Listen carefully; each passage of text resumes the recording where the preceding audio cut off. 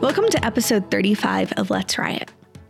We make space to answer hard questions that God's people face.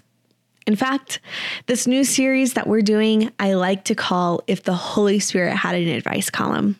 Because, of course, He has given us advice. He has given us the knowledge we need to make it through this life. It's the Bible.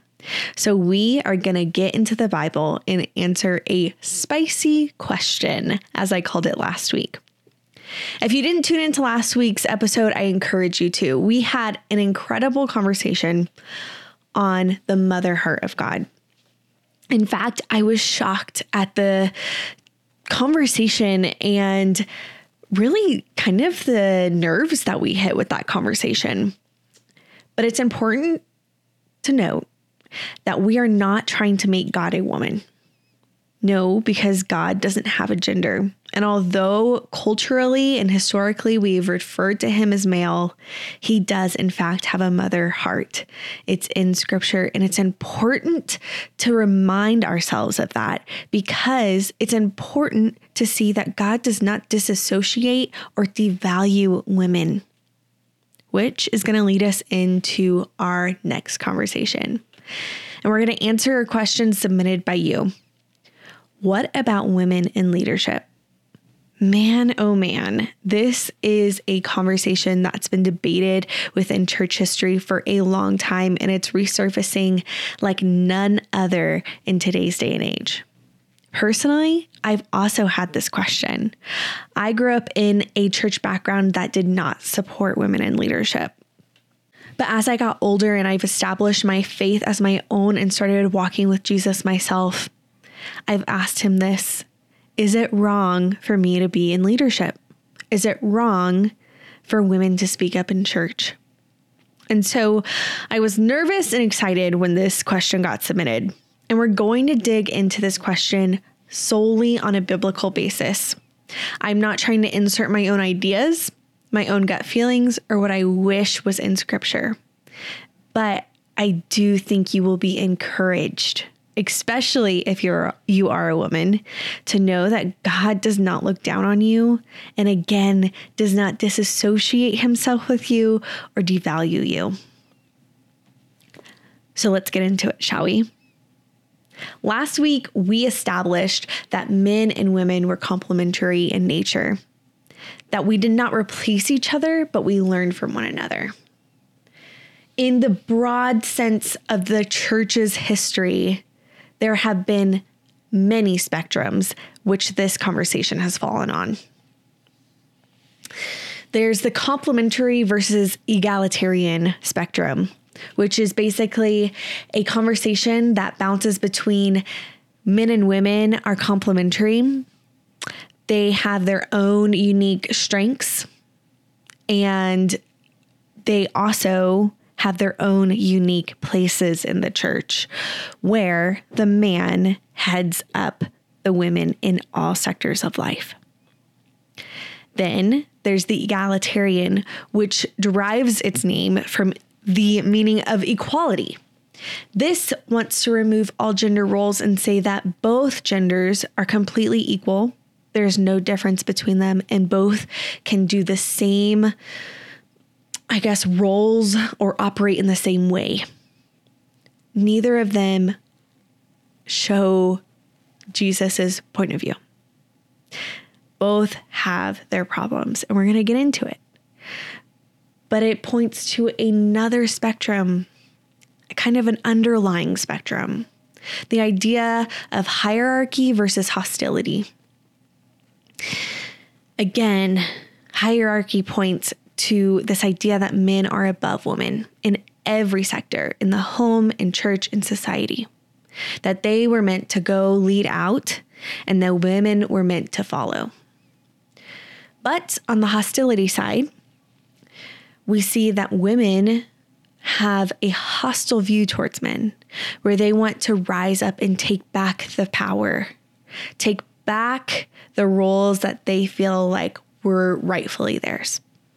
Again, not a viewpoint on either side rooted in the gospel, because on both ends, there is fear that drives them. There's a fear of disobedience, that we might disobey God and lose our place in his kingdom by reworking the creation order given in Genesis. And then an even further underlying fear that what if women actually did lead? What would that look like? And what would that mean for society and for our churches? It's this idea of there's an unknown. But on that hostility and egalitarian side, there's a fear of oppression. There's a fear that women would be placed in roles of weakness and that they could be abused or harmed. And honestly, historically, there is reason for those fears. It's not just coming out of nowhere. But both groups are grabbing at power. But Jesus offers us something better. Thank you. Jesus offers us harmony. He offers us a viewpoint and a lifestyle where men and women lead together. In the Gospels, we see that Jesus advocates for a new perspective where men and women are complementary without hierarchy, which basically means that men and women are inherently different, but neither are more important or defective.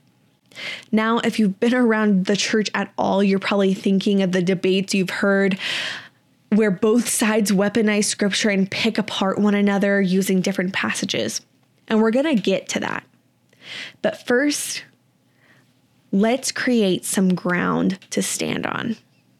I want to talk about how we're going to interpret the scripture, how we're going to approach the Bible, and the things we need to remember about the word we're reading. The first is that the Bible does not contradict itself, and it is consistent because God is the source of it. But we also have to remember that we, Americans, or wherever you might be, in 2020 are not the original audience. There is inherent cultural nuances that we have to keep in mind when we're reading the scripture. And when we dive into it, we get a better sense for what God was trying to convey to us and reveal to us in the scripture. The third thing we have to remember is that throughout the Bible, God is interacting with sinful people. We don't get it right. He has to correct us. He has to lean down and partner with our humanity, and he himself acknowledges those limits and in fact celebrates them most of the time. But just because a human in the Bible does something does not mean that it is God's heart. And then finally, we need to pay attention to when God goes outside of the norm and when we see things shift, even if they are gradual, because God works over time throughout history, not often in a single moment. We ask ourselves, when does God advocate for change, even if it's gradual? And so we're going to start this conversation from the first mention of male and female in the creation story. We're going to Genesis 2. It says, "The Lord God said, 'It is not good for man to be alone. I will make him a suitable helper.' Now the Lord God had formed out of the ground the wild animals and all of the birds in the sky. He brought them to the man to see what he would name them, and whatever the name the man gave them was their name. So the man gave names to the livestock, the birds, and the wild animals. But for Adam, no suitable helper was found. So the Lord God caused the man to fall into a deep sleep. And while he was sleeping, he took out one of the man's ribs and then closed up the place with flesh. Then the Lord God made a woman from the rib he had taken out of the man, and he brought her to the man. Then the man said, 'This is now bone of my bones and flesh of my flesh. She shall be called woman, for she was taken out of man.' That is why man leaves his father and his mother and is unified to his wife, and they become one flesh." Okay, so what does this have to do with women leading or not leading and all of that? Well, people might say, well, man was created first, so he should get to be in charge. But there's no real grounds for that, right? That comes later. And we're going to get to that. But I want to point out some key phrases here that is going to help us understand the dynamic that God was creating from the very beginning. First, that name Adam, we often think of it as Adam's name. In the original text, that's really the word for man or human. And the feminine version of Adam that we usually translate as just woman, that translates to the word Adama, which means earth. So we have man and earth. Pretty cool. Woman is not just, oh yeah, you're like the second man. Adam is saying, you are earth. Now, we also have this idea of a suitable helper, right? And I think a lot of times in our skewed perspective, we think of suitable helper as like, okay, so woman is man's helper, therefore man can be in charge, and woman is just there to help get whatever the man wants done and, clean up the house or help with the kids, make dinner. But that is not what this means. Okay, so what this actually is translating to is this word azir, which means helper, but not in the sense of, hey, could you help me out? It's actually this battle cry. Azir is help, as in, I need help. I'm in the middle of a battle. Send me an ally. In fact, Azir often refers to God in the Bible, God as an ally when his people go to battle. But here, in the beginning of God's word, it is given to woman. God gives Adam and Azir an ally in the battle. That is what that suitable helper actually translates to and gives us a completely different perspective. And in fact, as we read on, that suitable helper is then also translated to Azir Kenego, which means like but different. Not what we hear as suitable. Not God created the perfect wife for Adam to meet all of his needs. No, God created an ally that was like but different. But why does Adam need an ally in the garden? Well, it's because there's an enemy, right? There's an enemy in the garden waiting to deceive them. And so Adam needs a battle cry. He needs an ally. But of course, this doesn't last because of the enemy. They don't get to live in perfect harmony where they're allies in the battle and they are victorious because they allow their own flesh to get in the way of their relationship with God. Because in Genesis 3, we get this curse that God puts on the man and woman because they have turned from him and chosen to eat from the tree of the knowledge of good and evil, and in a sense, choose to try to become their own God. And God in Genesis 3 says to the woman, I will make your pains in childbearing very severe. With painful labor, you will give birth to children. Your desire will be for your husband, and he will rule over you. To Adam, he said, because you have listened to your wife and ate fruit from the tree about which I commanded you, you must not eat from it. Cursed is the ground because of you. Through painful toil, you will eat from it all the days of your life. It will produce thorns and thistles for you, and you will eat the plants of the field. By the sweat of your brow, you will eat your food until you return to the ground. Since from it you were taken, for dust you are, and dust you will return. Then Adam named his wife Eve because she would become the mother of all the living. Okay, so this is where things get sticky, right? This is where we're like, okay, well, obviously God is saying that the woman's desire is going to be for her husband, and there's going to be this tension between man and woman forever, and so we're just doomed, right? Well, let's unpack this. This idea of tension between man and woman often comes from this passage where it says, your desire will be for your husband and he will rule over you. For some reason today, we have translated that idea for desire as a negative, as if she will want to take control from her husband and rule over him. This is a Hebrew preposition.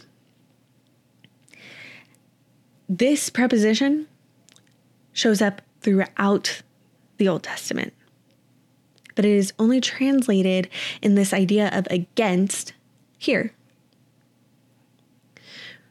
Most often, it is translated in a sense that we get to see in Song of Solomon, where the woman's desire is for her husband, and that looks like closeness and intimacy.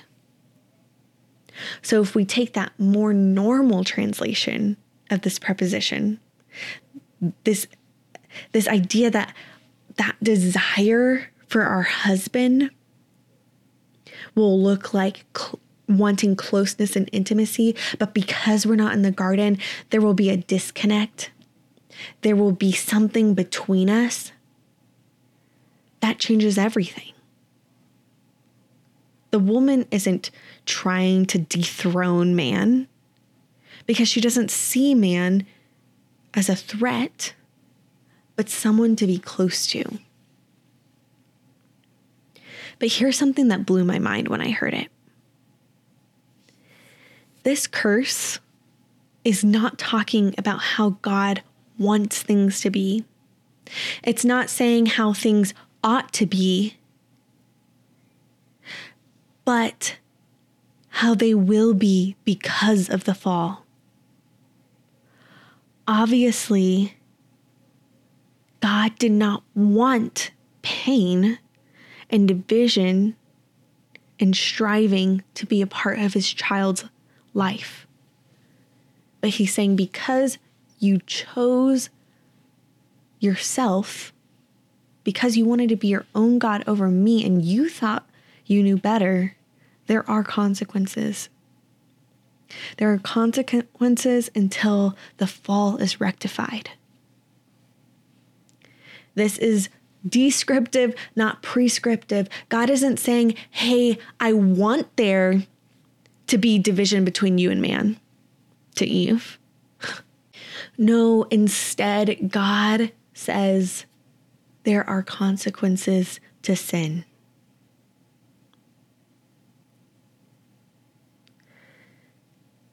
But here's the thing. This is not basis to say, at least with that perspective, that women were always meant to be under men.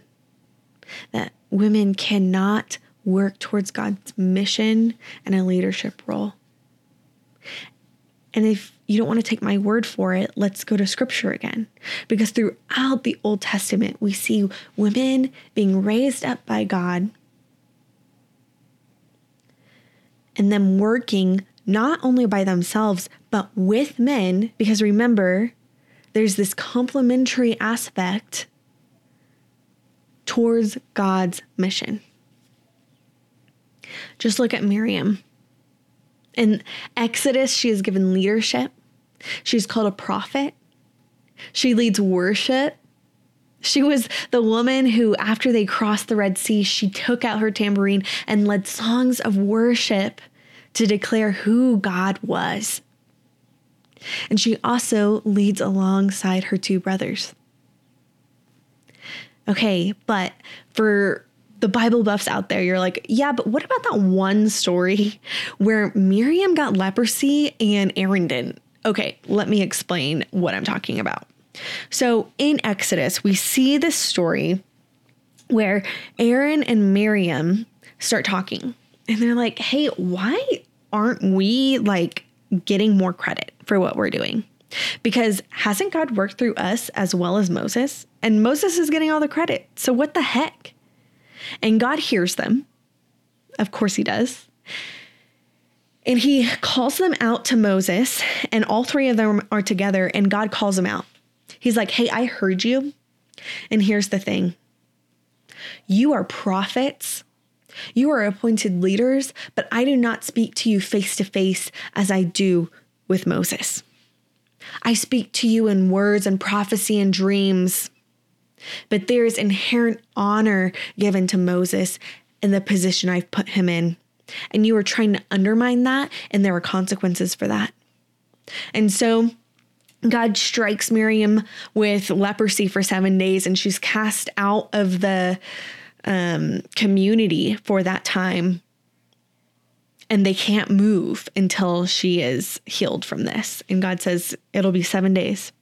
And so Aaron's punishment is to watch Miriam be inflicted with this sickness. And for some of us, we're like, man, that would suck to see a loved one suffer. But then there's also those of us that are like, man, he got the long end of the stick. Like, what the heck? Just because Miriam's the woman, she gets the worst punishment. Here's the thing, though. Here's the thing that we forget, that God is merciful to his people. And Aaron was the high priest. And so if he were to have leprosy, the entire sacrificial system would break down. They would have no contact point, the people would, with God, because the high priest held that much importance. And so God is having mercy on his people at large. And he's saying, I'm not going to disconnect you from me, but you will have to suffer. And looking at Miriam and knowing that should have been you. Okay. So, want to point out in that story that God does not say or question whether he has worked through Miriam, but distinguishes the role of a prophet versus him speaking face to face with Moses.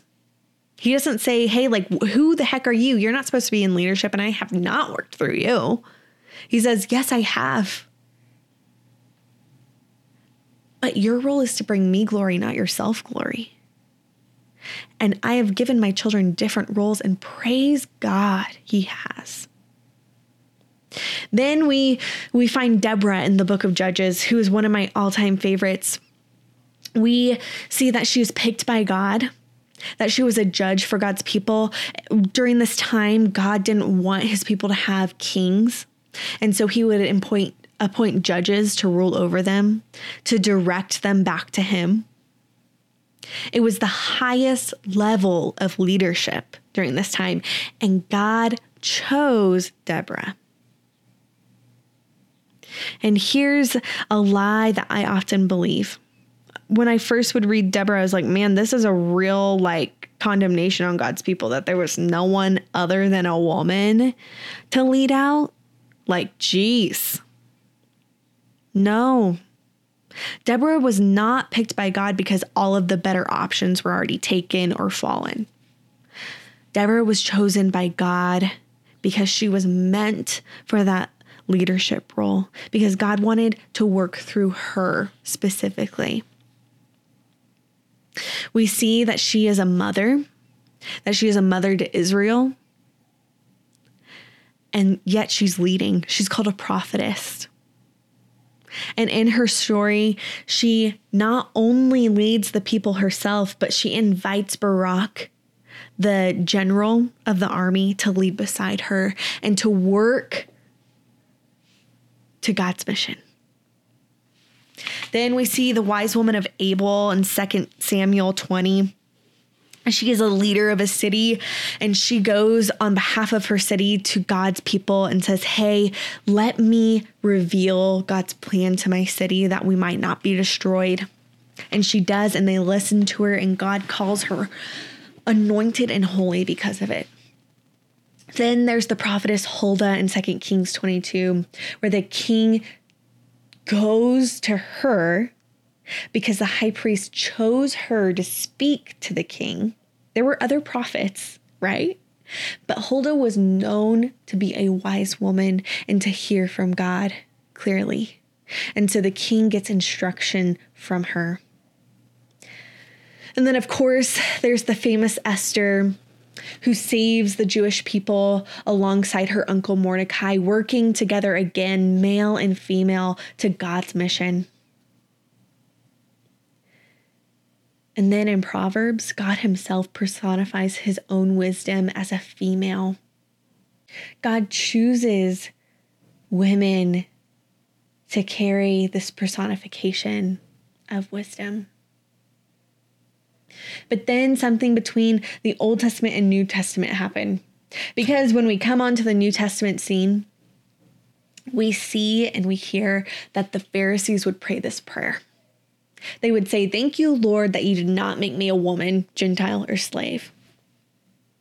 Right? Pretty rough there. But this idea is found nowhere in God's word. In fact, that's not the only division that our humanity has created. Because in the New Testament, we find in the Second Temple, there is a division within the temple where men and women are divided, and then Gentiles are divided after them. And we are separated into a hierarchy created by us, not by God. Because in God's word, the only division he mandated would be that priest would have access to the inner part of the temple and everyone else would share the outside. And then, skipping ahead in the story a little bit, but we see that as Jesus died on the cross, he ripped that veil to where everyone was welcomed into the inner parts of the temple where God's presence dwelled. So not only did he not mandate these divisions, this hierarchy in the temple and in the church, but he then tore them apart and said, there's no hierarchy here. We're all on the same playing field. Okay, but then we get to Jesus's life. And of course, we know that Jesus had 12 disciples. And yes, Jesus did have women disciples. He had a myriad of women who followed them. But some of us can get hung up on, okay, well, he could have called a woman to be a disciple. Like, why wouldn't he have done that? Because Jesus was fulfilling scripture. And those 12 men symbolized the 12 tribes of Israel, who were made up of the sons of Israel. And so as he chose each of his disciples and called them to follow him, he was calling the redemption of God's people's story. And then he does invite a myriad of women to follow alongside them. Just look at Luke 8. Jesus desired to have women disciples, which was revolutionary for this time, and we're going to get into that. But we see the woman at the well. God intentionally made time for her. Jesus sat alongside her, and as she said, told her everything she had ever done. He revealed to her who he was. And then he empowered her to go back into the city that she came from and evangelize and tell them of everything she had just found out and discovered and welcome them back into Jesus' presence. That is huge. And then we find Mary at Bethany. More likely, you know the story of Mary and Martha. If you don't, the story goes like this. Jesus was welcomed into Martha's home. And Martha was preparing a feast for them, cleaning up the house, welcoming people into the house. being the hostess with the mostest, and Mary was at Jesus's feet, listening and learning. And Martha goes to Jesus and she is livid. She wants Jesus to tell Mary to help her, to get up from the floor and come to the kitchen. And in my head, I hear the voice of ages passing, where the woman belongs, right? But Jesus doesn't say that. No, Jesus tells Martha, there is only one thing that matters, and Mary has chosen that, to be at my feet and to learn. And oftentimes we think, well, geez, Martha really needed to chill out and actually appreciate what matters, because of course Mary chose the right thing, right? And believe me, I have a soft spot for Martha, but that is a whole nother subject. What we're missing, because we are not part of this culture, is that Martha wasn't just upset that she was doing it all by herself. She was upset because Mary was embarrassing her and going somewhere she didn't belong, at the feet of a rabbi. Because women were not allowed at a rabbi's feet because they were not permitted to learn from a rabbi, only from the male figures in their life, like a father or a husband. But Jesus makes a place for Mary at his feet, a place that was only reserved for disciples. And he says, Mary belongs here. She has chosen the better thing.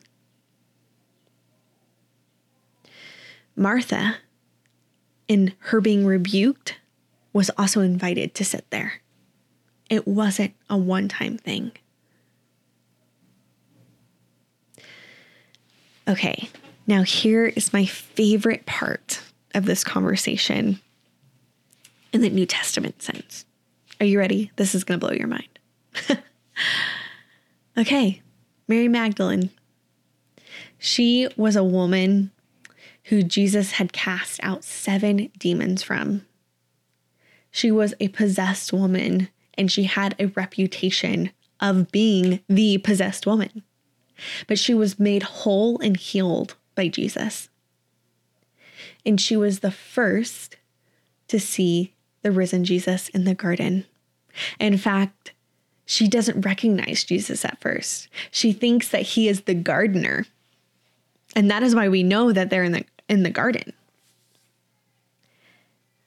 She is the woman who receives the good news that the fall of mankind had been redeemed and the curse had been broken over humanity, that death held them no more, and that relationship with God had been restored. And it undid the bad news that was received by Eve in the first garden. How beautiful is that?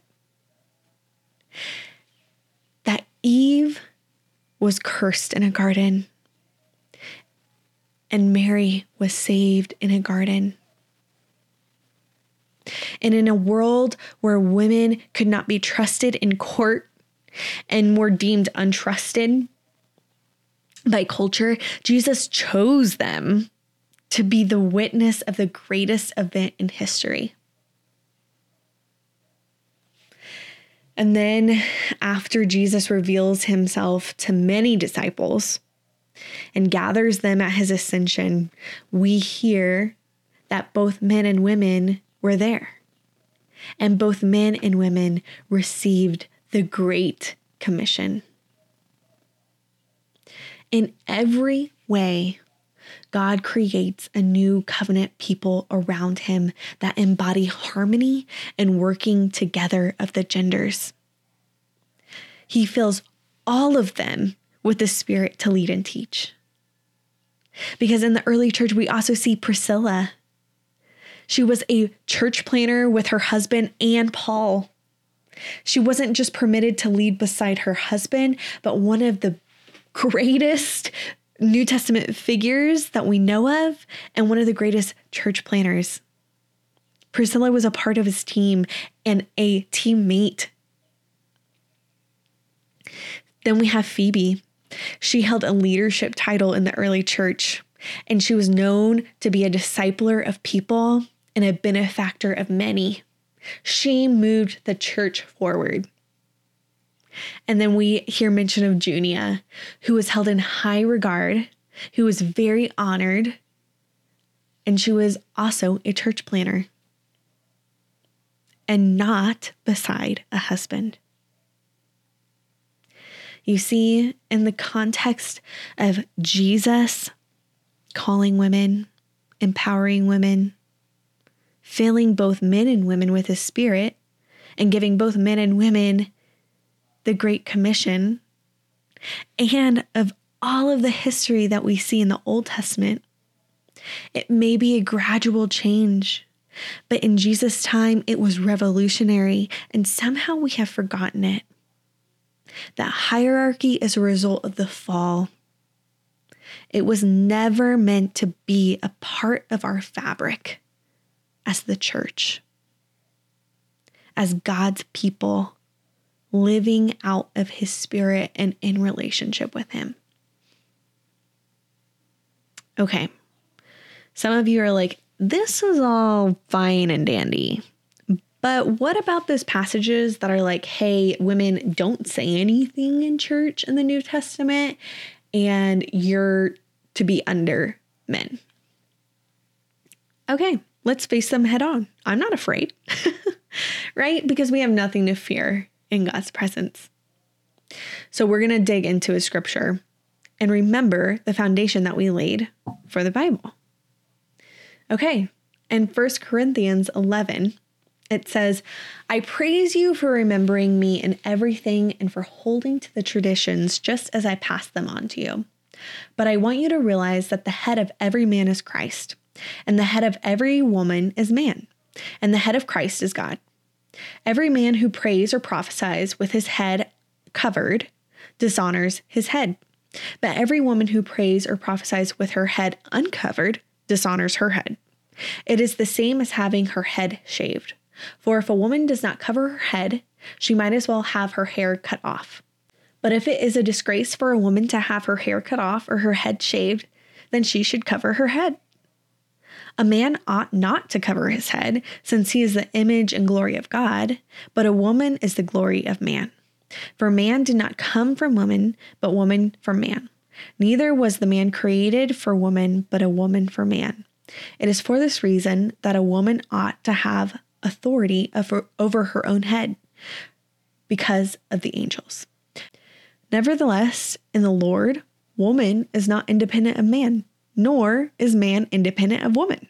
For as woman came from man, so also man is born of a woman, but everything comes from God. Okay. Here's the thing.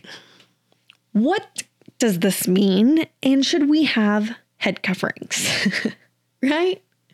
Okay. Here's some cultural context.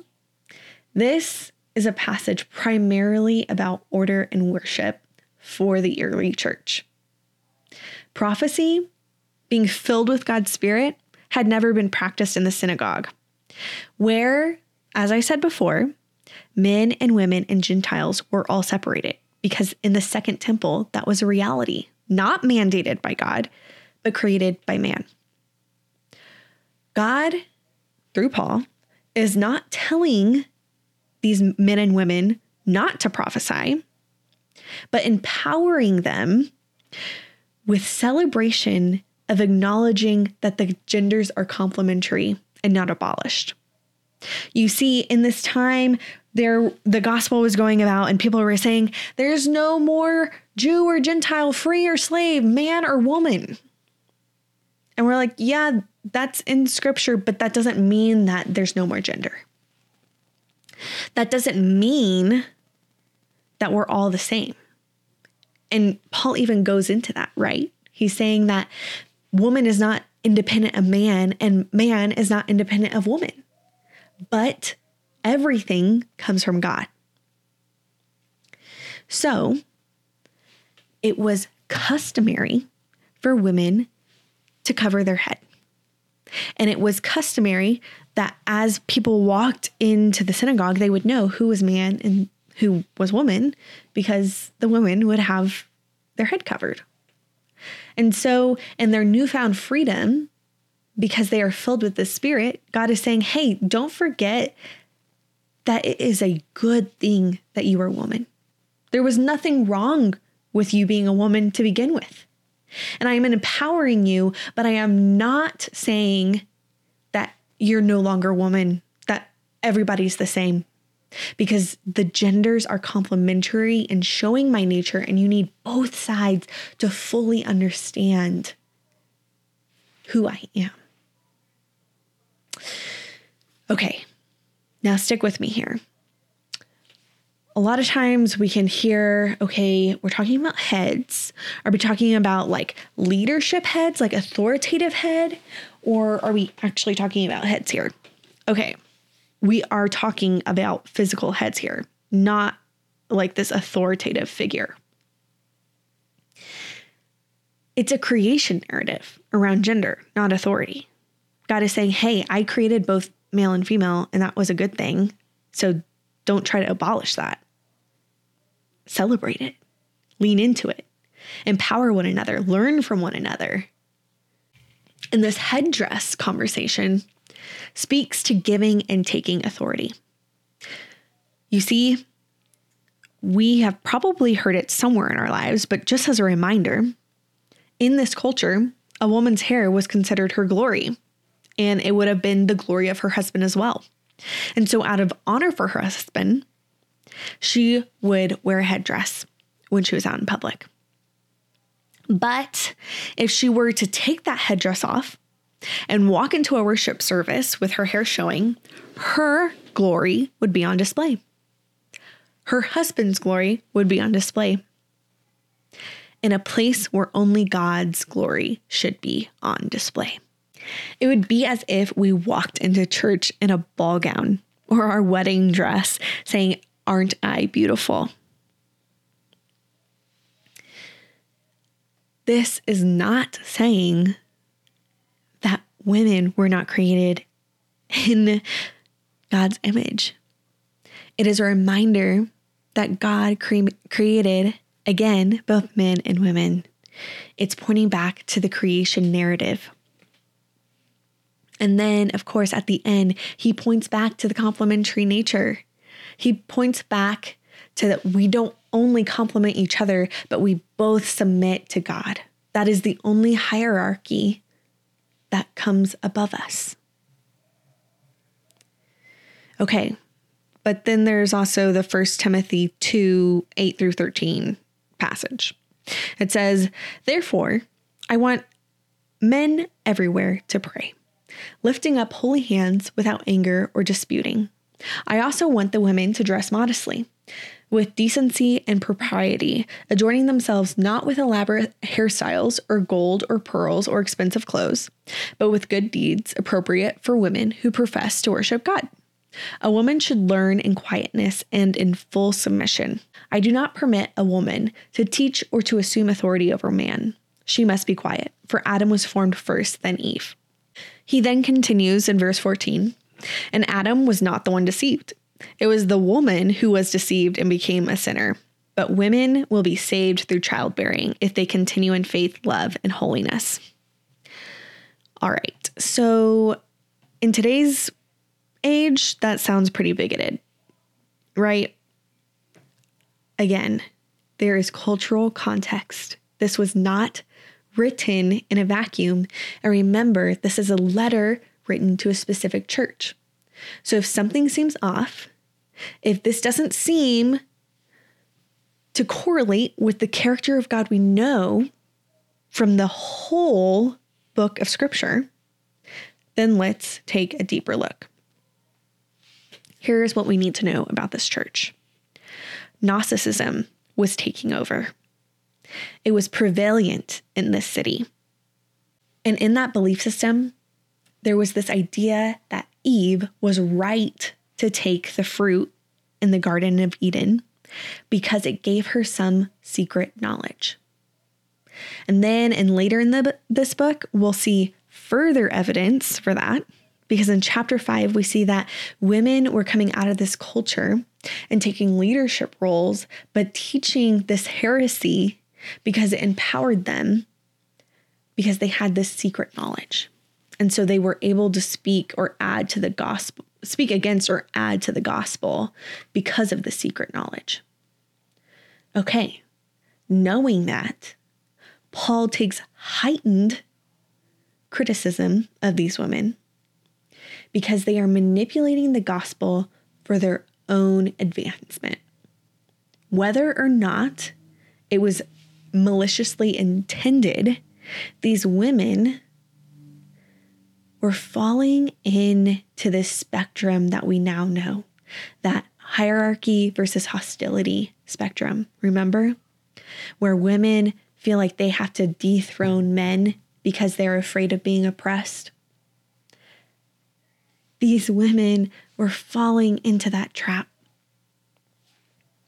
Paul says that women should take the role of disciple and learn the actual gospel before they spoke. They had to submit to God's truth, not their own ideas. He warns that they should not become domineering over men and go towards the hostile perspective, because men and women complement each other, and hierarchy is a system that we create out of our own insecurity. In verse 13, we see the retelling of the Genesis story to correct this heresy. It's not just a jab at women when Paul says Adam was deceived by the woman and the woman took the fruit first. Paul is saying, hey, Eve sinned, and there is no benefit to her in the kingdom because of that. It was a fall away from God, not into some secret knowledge. And then that piece at the end where it says that women are saved through childbearing. Everyone's like, whoa, I don't want to have to pop out a baby to be saved. And aren't we saved through faith in Jesus? Like, that almost seems like heresy, right? Right. You're not crazy and you're not going to have to pop out a baby anytime soon. It is a mercy at the end that we are reminded that we are saved through Eve's childbearing, because she was the one who bore the seed that crushed the accuser's head. Woman was the one who was deemed to carry the Savior of the world. Mary bore Jesus. So even when we sin, even when we fall into heresy, even when we want to take power away from men and domineer over them, even when we operate out of fear and being threatened, we still find hope in Jesus. There is still an invitation to come sit at his table and learn from him.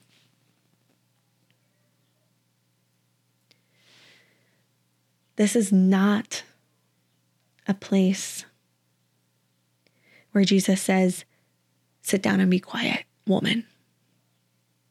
He says, come learn from me. Come learn the gospel, my truth, so that you can go out and make disciples of all nations. We see that God empowers women throughout the history of the Bible, that Jesus was a friend to women, that he empowered women, that he invited them into an inner circle and trusted them when no one else did in this culture. We see that the curse that was found in the garden was redeemed by Jesus in the garden. We see again and again that God says that men and women are complementary. But the only hierarchy we find is created from our human insecurity. And that goes beyond just men and women. Because I have found that in the church, we often want to create some sort of hierarchy so that we can establish our security, that we are better than them, and that at least I'm not sinning like they are, and I must be better than them because of X, Y, and Z. There is no hierarchy in the kingdom of heaven. We all submit to Jesus. And I have this feeling that this conversation will stir up some conversation, that it might hit a nerve, that we might not all agree. And you know what? That is okay. Because in all things, even disagreements, we will enter into it with love. We will go to the Father and say, God, I don't know what to believe about this. Or this person is really challenging my belief on this. And we will hear from him. We will wait on the Lord.